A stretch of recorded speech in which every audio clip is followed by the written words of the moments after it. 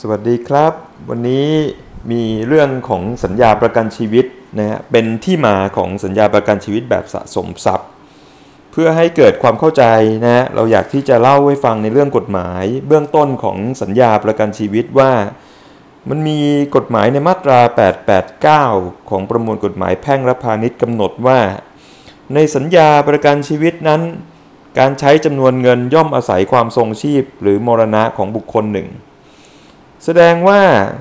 ในตามกฎหมายแล้วเนี่ยถ้าหากว่าเราทำสัญญาประกันชีวิตแล้วถ้าเราทรงชีพคือยังมีชีวิตอยู่เราก็จะได้เงินนะถ้าเราทำสัญญาประกันชีวิตแบบนี้แต่ถ้าเราไม่มีชีวิตอยู่เราก็จะไม่ได้เงินอย่างเช่นนะถ้าคนอายุ80ปีแล้วไปทำสัญญาประกันชีวิตแบบเพื่อความทรงชีพนะพออายุถึง80นะแล้วยังมีชีวิตอยู่ก็ได้เงินแต่ถ้าไม่มีชีวิตเกิดเสียชีวิตไปแล้วเนี่ยนะครับก่อนหน้าหรือตอนอายุครบ80นั้นเสียชีวิตไปแล้วก็จะไม่ได้เงินเพราะฉะนั้นสัญญาประกันชีวิตลักษณะนี้ก็ไม่เป็นที่นิยมสัญญาประกันชีวิตอีกแบบหนึ่งที่เรียกว่าเป็นสัญญาประกันชีวิตที่บริษัทผู้รับประกันจะใช้เงินก็ต่อเมื่อมีการเสียชีวิต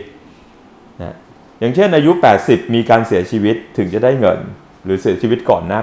80แต่ถ้ายังอยู่ก็ไม่ได้เงินนะเพราะอาศัยความมรณะเพราะฉะนั้นสัญญาประกันชีวิตแบบนี้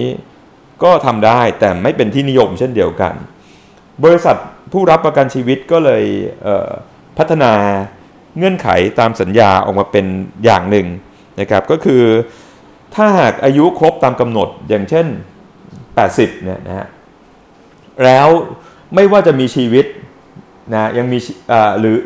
เสียชีวิตแล้วหรือว่ายังมีชีวิตอยู่ก็ยังคงได้เงินสัญญาประกันชีวิตแบบนี้ก็เลยรู้จักกันในนามของสัญญาประกันชีวิตแบบสะสมทุนหรือสัญญาประกันชีวิตแบบสะสมทรัพย์นะซึ่งกำหนดเป็นระยะเวลาอย่างเช่นทำประกันแล้วพออายุครบสมมุติว่า70ปีไม่ว่าเราจะไม่อยู่แล้วนะวันนั้นหรือว่าอยู่วันนั้นก็จะได้เงินตามกำหนดเพราะว่ามันเป็นการประยุกต์เอาข้อดีของ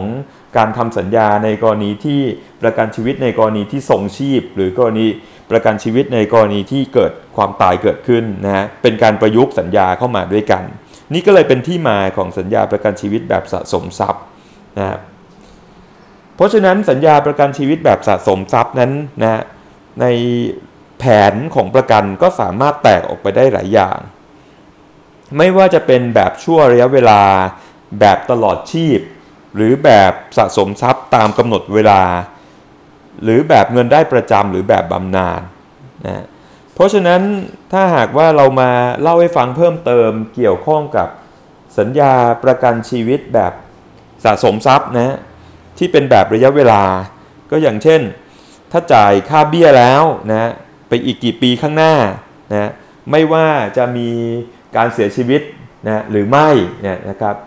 นะก็จะมีการจ่ายเงินคืนนะให้กับผู้เอาประกันหรือผู้รับประโยชน์หรือแบบตลอดชีพนะ whole life insurance นะเป็นแบบที่2เนี่ยนะฮะเป็นการประกันที่คุ้มครองตลอดชีพหรือถ้าผู้เอาประกันเสียชีวิตเมื่อไหร่กรมธรรม์ก็ยังมีผลบังคับใช้ทันทีนะบริษัทประกันชีวิตก็จะจ่ายจำนวนเงินเอาประกันถ้ามีการเสียชีวิตก็ต้องจ่ายให้กับผู้รับประโยชน์หรือแบบที่3เป็นแบบสะสมทรัพย์ที่ดั้งเดิมเลยก็คือแบบ savings เป็นการประกันชีวิตที่บริษัทประกันชีวิตก็จะจ่ายให้กับผู้เอาประกันนะถ้ายังอยู่ครบตามสัญญาแต่ถ้าผู้เอาประกันเสียชีวิตแล้วก็จ่ายให้กับผู้รับประโยชน์